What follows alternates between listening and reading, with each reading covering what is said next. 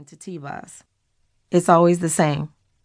I look down, rock, pace the floor, and then get really quiet and tune everything out. When I look up, I'm T-Boz. It's an important center and process because music and dance are where I best express myself. It's where my ideals about the world and society and myself can be brought together to create something bigger. For me, music is everything. It makes you feel good through the positive experiences and the negative ones. And TLC's tracks have always been songs everyone can relate to in some way. When TLC formed in 1990, we had no idea our music would become so massive. Our second album, Crazy Sexy Cool, is one of only a few diamond-certified albums in the U.S., selling over 10 million copies, and it was included on Rolling Stone's list of 500 greatest albums of all time. We won 5 Grammys out of 17 total nominations, and we earned 4 #1 singles and 10 top 10 singles. We saw the sort of musical, commercial, and critical success that is rare for artists now, and I still marvel at how that was possible. During those decades, as TLC formed and grew and exploded into the world, I stayed T-Boz as much as possible when I was in the public eye. I never fully drew back the curtain or revealed what happened behind the scenes, especially on TV or in magazine interviews. I didn't want the press to know everything or to uncover too much of my personal life. I've always been genuine and open with our fans, of course, but I needed to keep some things to myself.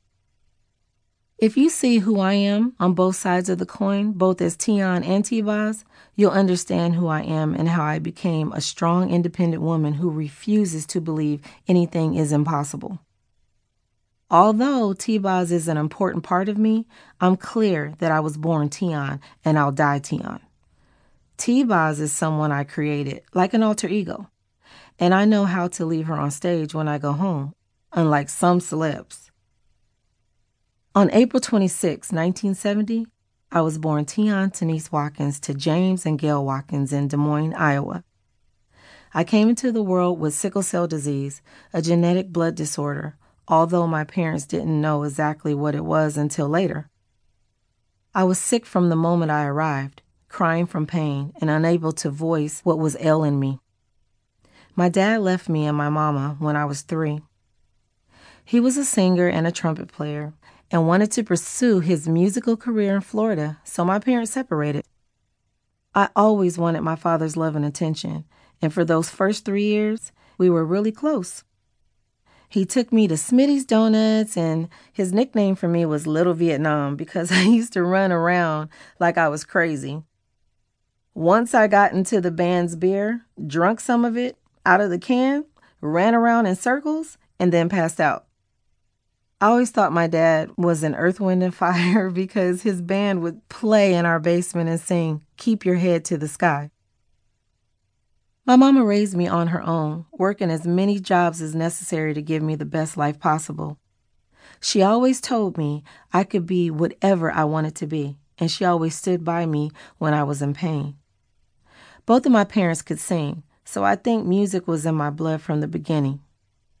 Before they separated, they made an album together, but the record label ran off with the money.